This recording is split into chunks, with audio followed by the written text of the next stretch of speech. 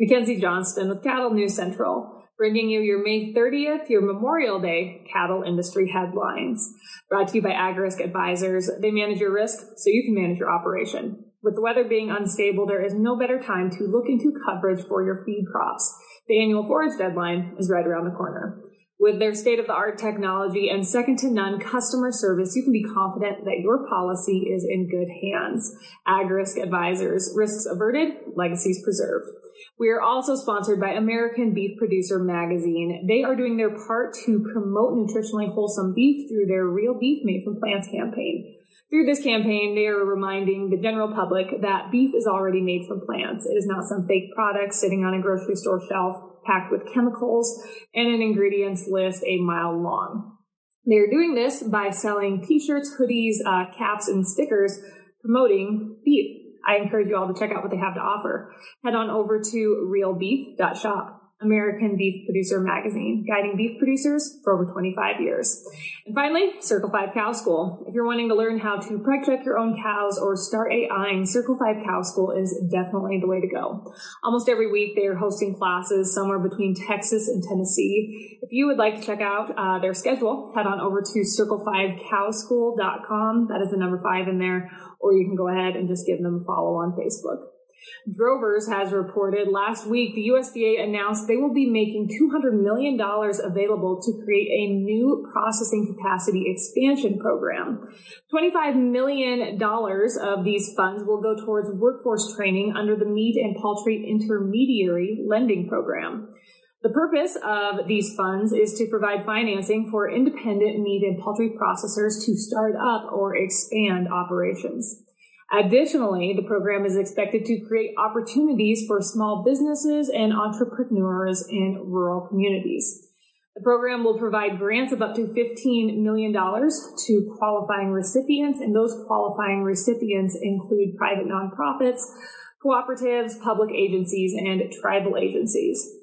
These middlemen, the qualifying recipients, will then use the grants to establish a revolving loan fund to finance a variety of activities relating to meat and poultry processing.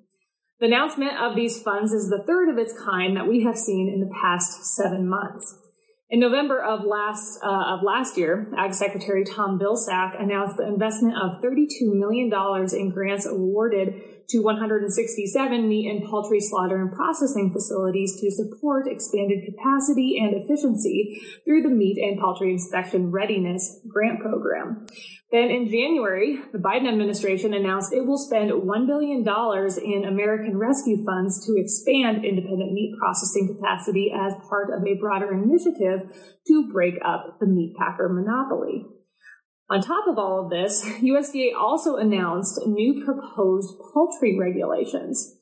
The agency unveiled a proposed rule under the P&S Act, which they claim will protect poultry growers from abuse and create more transparency around how farmers are paid.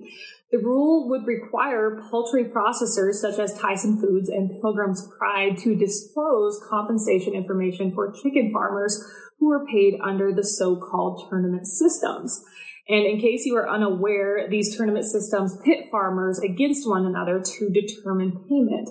And if you want a clear picture of how these tournament systems work within the poultry industry and just how the poultry industry got to where it is today, vertically integrated, I encourage you all to read The Meat Racket.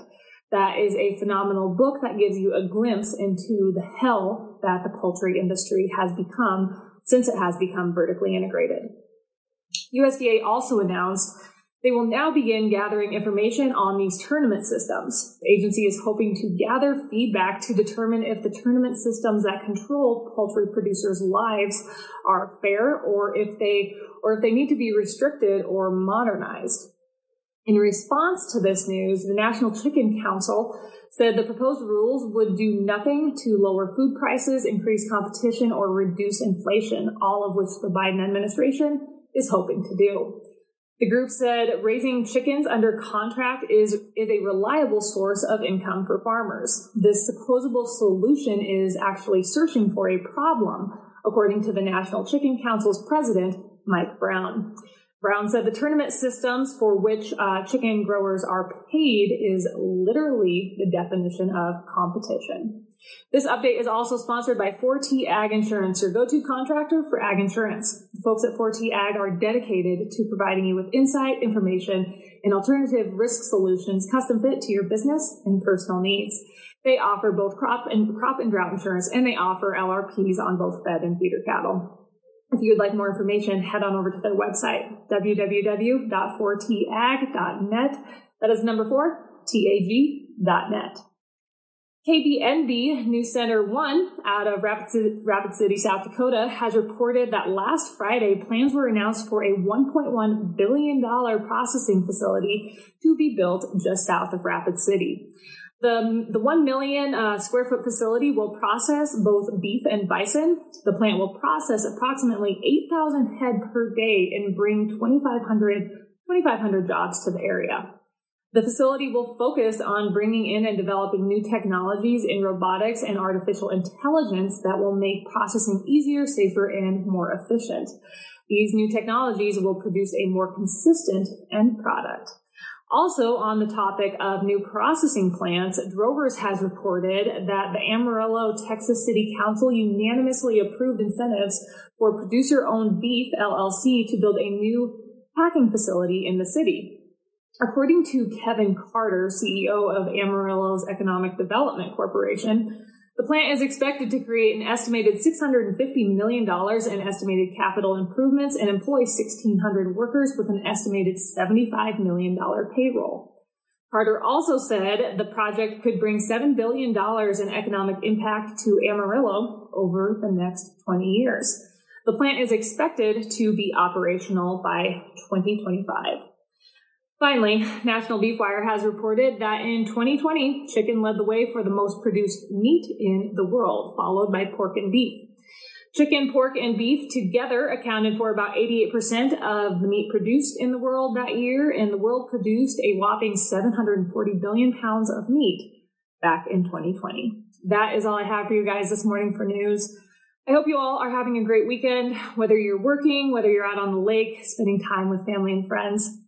Just remember to slow down and enjoy this Memorial Day weekend and remind yourself the reason for this holiday, to remember all those that paid the ultimate price so we can be free and live in this great country and enjoy this life that we get to live. We all need to remember that Arlington National Cemetery is 624 acres of why we're still free. That's all I've got. I'll catch you later. Have a good one.